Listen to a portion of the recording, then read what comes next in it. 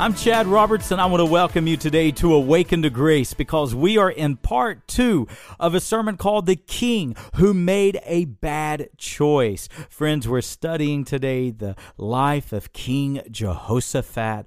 We're in a broader series on the kings of the Old Testament, namely the kings of the house of Judah, and what a fascinating study it is through 2nd Chronicles. If you've missed any of this series, go back on my free mobile app, Awakened to Grace. You can hear every sermon of this series along with many, many others.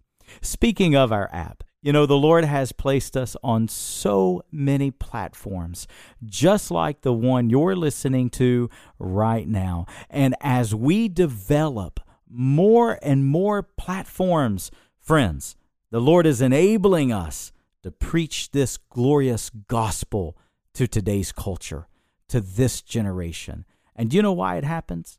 It happens, well, number one, because God is faithful. God helps us. But do you know how God shows his faithfulness? Through people just like you who listen, those who are growing through the ministry of Awaken to Grace. I want to invite you today to go to my website and check out Grace Givers. When people like you decide to come along beside us, to partner with us, and you stand shoulder to shoulder with us, well, you know what, friends? That's when we, side by side, share the gospel as far and wide as what we can. I want to invite you today, become a grace giver. Go to awakenedtograce.com and help us proclaim this gospel everywhere that we can. Let's go to God's Word together today, 2nd Chronicles, as we look at the life of King Jehoshaphat.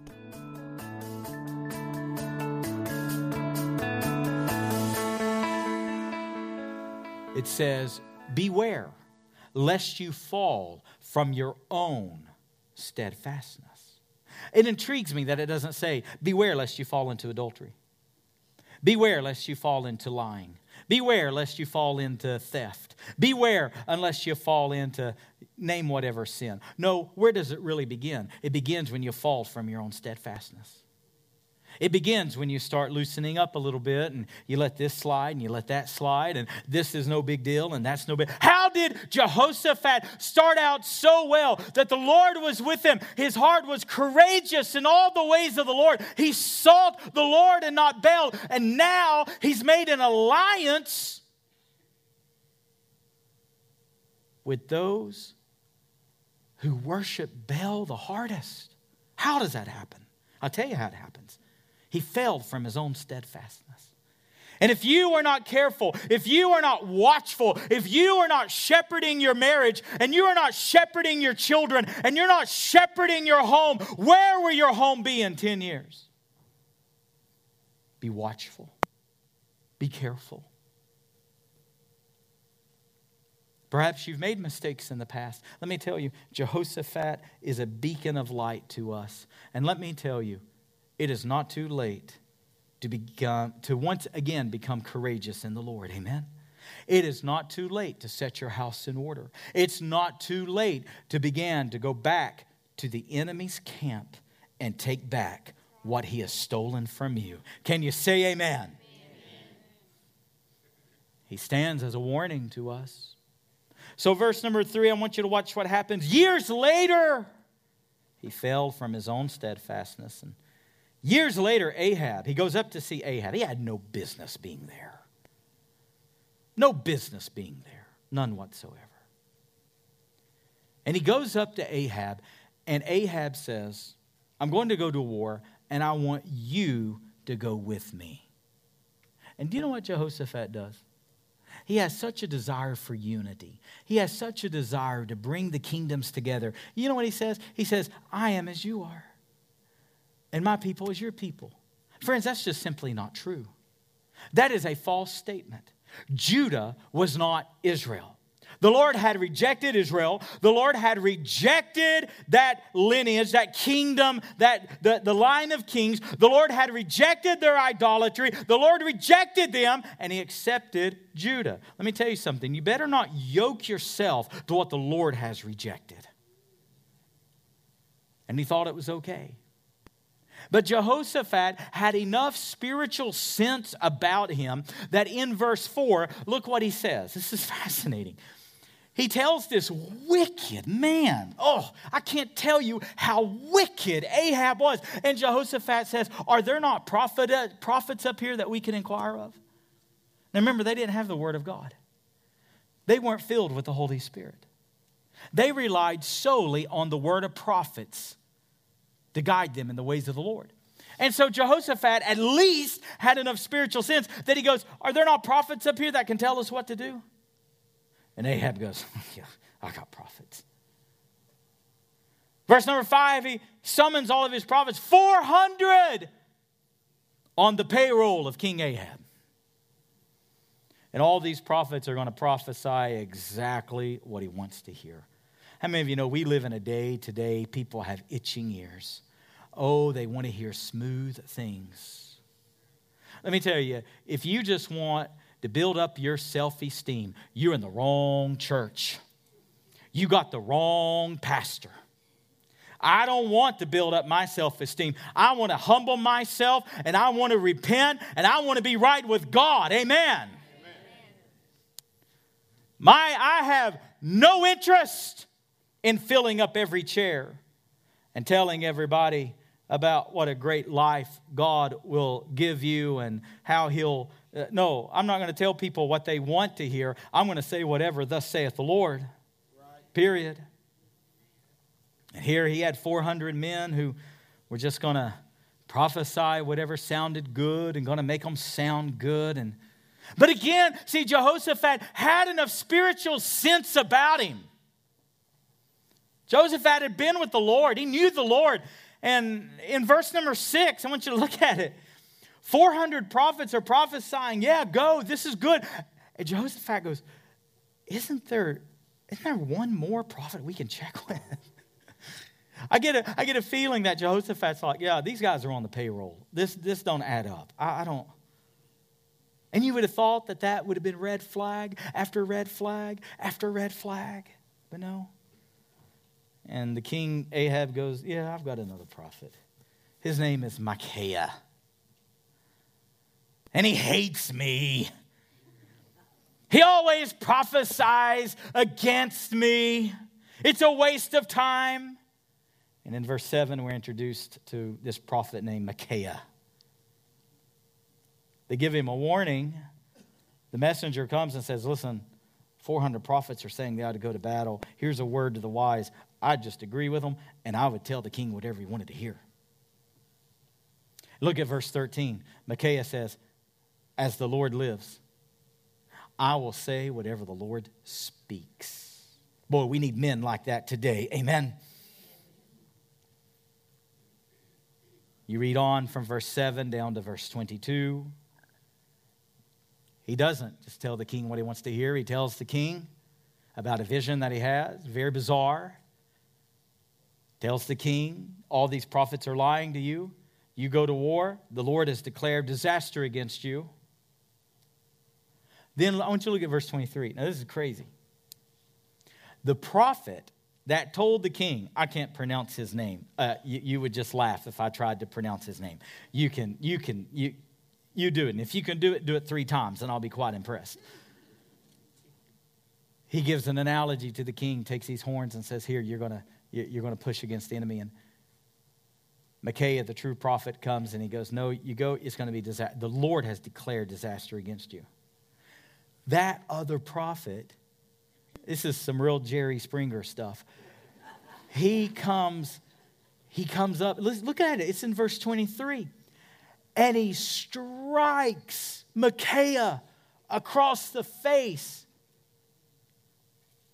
and says, by which way did the Spirit of God come? I don't know if you pick it up, but that's biblical insult. They had a boxing ring. Who knows what would have happened? And the king, Ahab, listen, this is crazy. Looks at Micaiah and says, throw him in prison, feed him meager rations, only give him food and water until I return in peace. And you know what Micaiah does, that godly backbone he had? He tells the entire people, he says, listen up. He said, if this king comes home, then I did not speak of the Lord. Now, to me, this is where it gets very bizarre. Verse number 28. They hauled Micaiah off to prison. And do you know what godly Jehoshaphat does? He goes, all right, let's go to war. What are you doing, Jehoshaphat? He watched all of this play out. Red flag after red flag, warning after warning. And he still did the most boneheaded thing he could have ever done.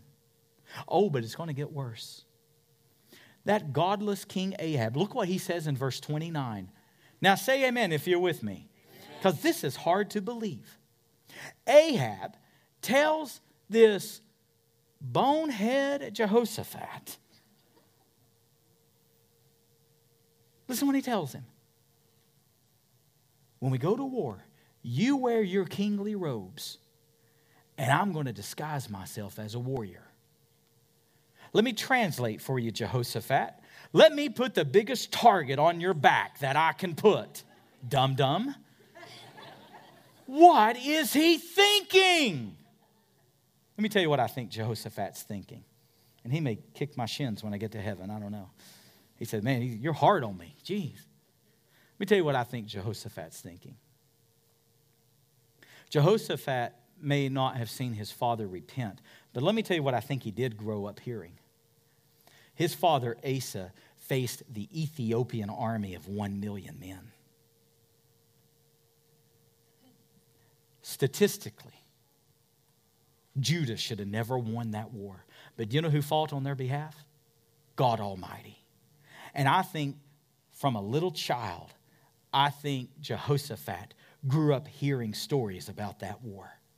I think when his father tucked him in at night, Jehoshaphat said, Dad, tell me one more time. Tell me about that war. And you know what I think? I think when Jehoshaphat had an opportunity to go to war, he didn't realize just how serious of a thing that it is. And may I give a word to some of you precious people today. Some of you do not realize how dangerous. Some of you do not realize how lethal spiritual warfare truly is. You're playing games spiritually. You're messing with things you have no business messing in. You're entertaining things you have no business entertaining. And you're out here swinging on monkey bars on the merry-go-round thinking that Satan is going to be okay with you. And friends, it's not. He's put a target on you and your family. And you better realize how serious of a thing that warfare is. I think Jehoshaphat went to war thinking, my dad did it and I can do it. I think he went to war thinking, God worked for him, God will work for me. And he took it for granted. He was no longer seeking the Lord. He was with the people of Baal. Would that describe your life today? Did you start out so well with the Lord? Did you start out so sensitive to Him? Did you start out loving your Bible and loving the things of God? Did you start out in godliness? Do you know what godliness is? Godliness is when you love godly things. And did some of you start out loving godly things, but now you look around and all that fills your life are things of the world? Are you in places you have no business being? Are you around people making alliances, making friendships, making business deals, making partnerships, entertaining marriages that you have no business doing? Learn from Jehoshaphat's life. So they go to war. Now, what Dum-Dum didn't realize is that the Syrian army, in verse 30, here's what they say to each other. Don't worry about the army, great or small. Go after one thing. Anybody see what it is in the Bible? The king. Are you kidding me, Jehoshaphat? You couldn't see that coming a mile away? Oh, how many of you know we do dumb things sometimes, don't we? You know what the problem is with sheep? They're defenseless. They're dirty. Oh, sheep get filthy. And they're dumb. They're dumb, dirty, and defenseless. That's the problem with sheep. And we all, like sheep, have gone astray, have we not? We do dumb things, don't we? We do things we regret. But this is what Jehoshaphat did. He gets out in the middle of the war, and Jehoshaphat, whose heart is courageous in all the ways of the Lord. Jehoshaphat, who sought the Lord and not the gods of Baal. Jehoshaphat, who the Lord was with him. Jehoshaphat, who set up the teaching of the law throughout all of Judah. Jehoshaphat, who did so well, finds himself in the middle of the battle, and the army's ahead of him, and the army has flanked him, and now they're coming in from all sides. And guess who target number one is? Jehoshaphat. But I want you to look at verse 31. What does he do? Oh, thank God for this verse in the Bible. And Jehoshaphat cried out to the Lord, and the Lord helped him. The Lord rescued him. The Lord saved him. How many of you been there in life before where you made dumb decisions? You got off the track. You got off in the weeds. You found yourself in deep sin, but you called upon the name of the Lord, and the Lord rescued you, and the Lord drew you out of that pit. He brought you out of the miry clay. He once again set your feet upon a rock. That's what the grace of God does, amen? And today you may find yourself here and you may say, oh my gosh, I am Jehoshaphat. I've offended the Lord and I've moved away from the Lord. Let me tell you what to do. Cry out to the Lord today and He'll bring you back and He'll rescue you and He'll save you and He'll deal kindly with you. Verse 33. Now remember what the prophet said. The prophet said, Ahab, if you come back from this war, then I've not spoke of the Lord. And I want you to watch the sovereign hand of God orchestrating every event. Notice what it says. A random soldier. Oh, how many of you know nothing's random with the Lord? There are no coincidences with the Lord. Do you realize that the Lord from His holy throne never is shocked? The Lord never goes, oh. Oh. Thank God for it, amen. And a random soldier took his arrow, shot that arrow, and guess where it landed? In a spot right between his armor. Most likely it severed an artery. And by the end of that battle, facing the Syrian army slumped over in his chariot, that wicked, godless man Ahab breathed his last. Now go to chapter 19, and this is where I begin to conclude. Jehoshaphat was not as effective as what he could have been.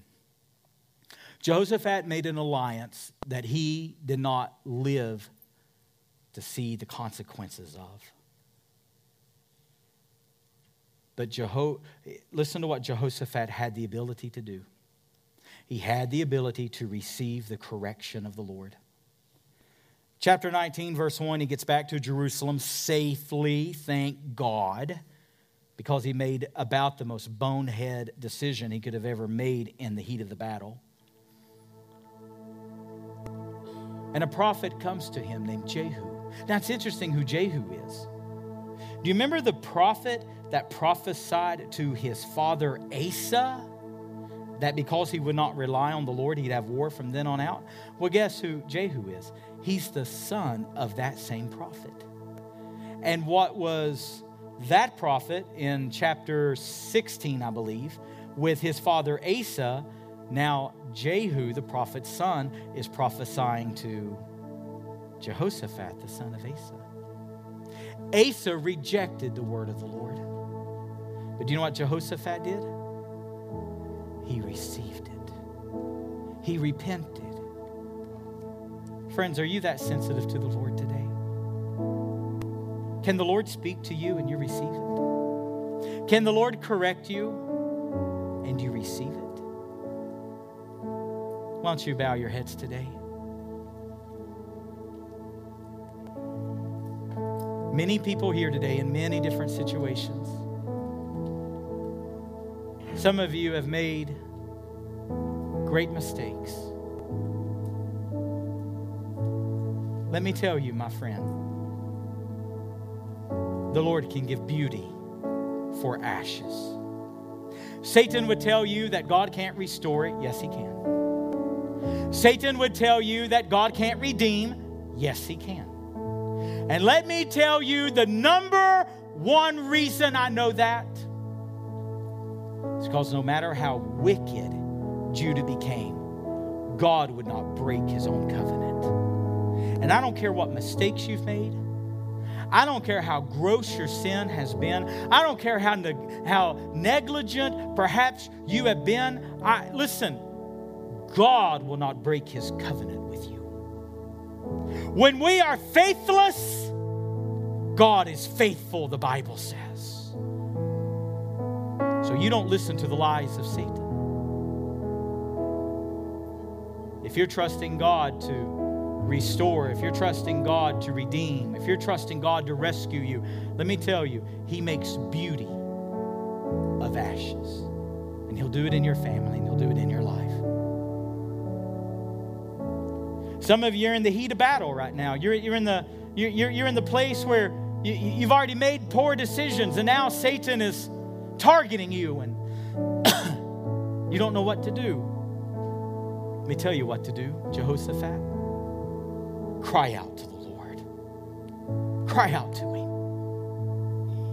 And He'll help you. He'll bring you back home safely, like He did in chapter 19, verse 1. Some of you are in the throes of decisions. Some of you are in the end of 18 going into 19 chapter. You're about to make disastrous decisions. Let me tell you, Jehoshaphat should be a beacon of light to you. Inquire of the Lord. Don't move without Him. Don't make decisions without Him. Inquire of Him. Is your heart courageous today? Are you courageous in all the ways of the Lord? Will you obey God when no one else in your life is? Students, as you go to school this year, as you face unbelievable pressure and temptation and godlessness and wickedness, is your heart courageous in the ways of God? Before you walk the halls of your school, you should do a check today. Is your heart courageous in the ways of God?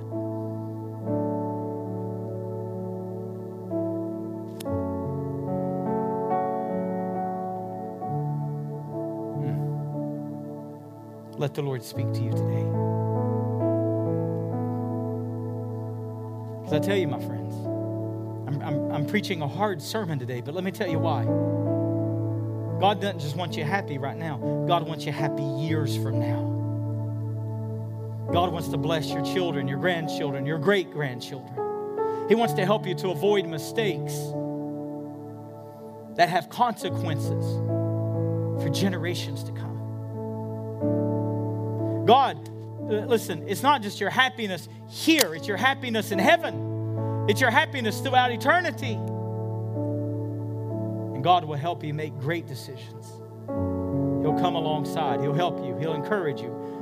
The Lord will be with you. Oh, what a statement. The Lord was with Jehoshaphat. Oh, may God be with me. May God be with you. If you enjoy the daily broadcast of Awaken to Grace, then I want to invite you to subscribe to our podcast. You can get our podcast wherever you get your favorite shows. Simply search Awaken to Grace Weekly Sermons.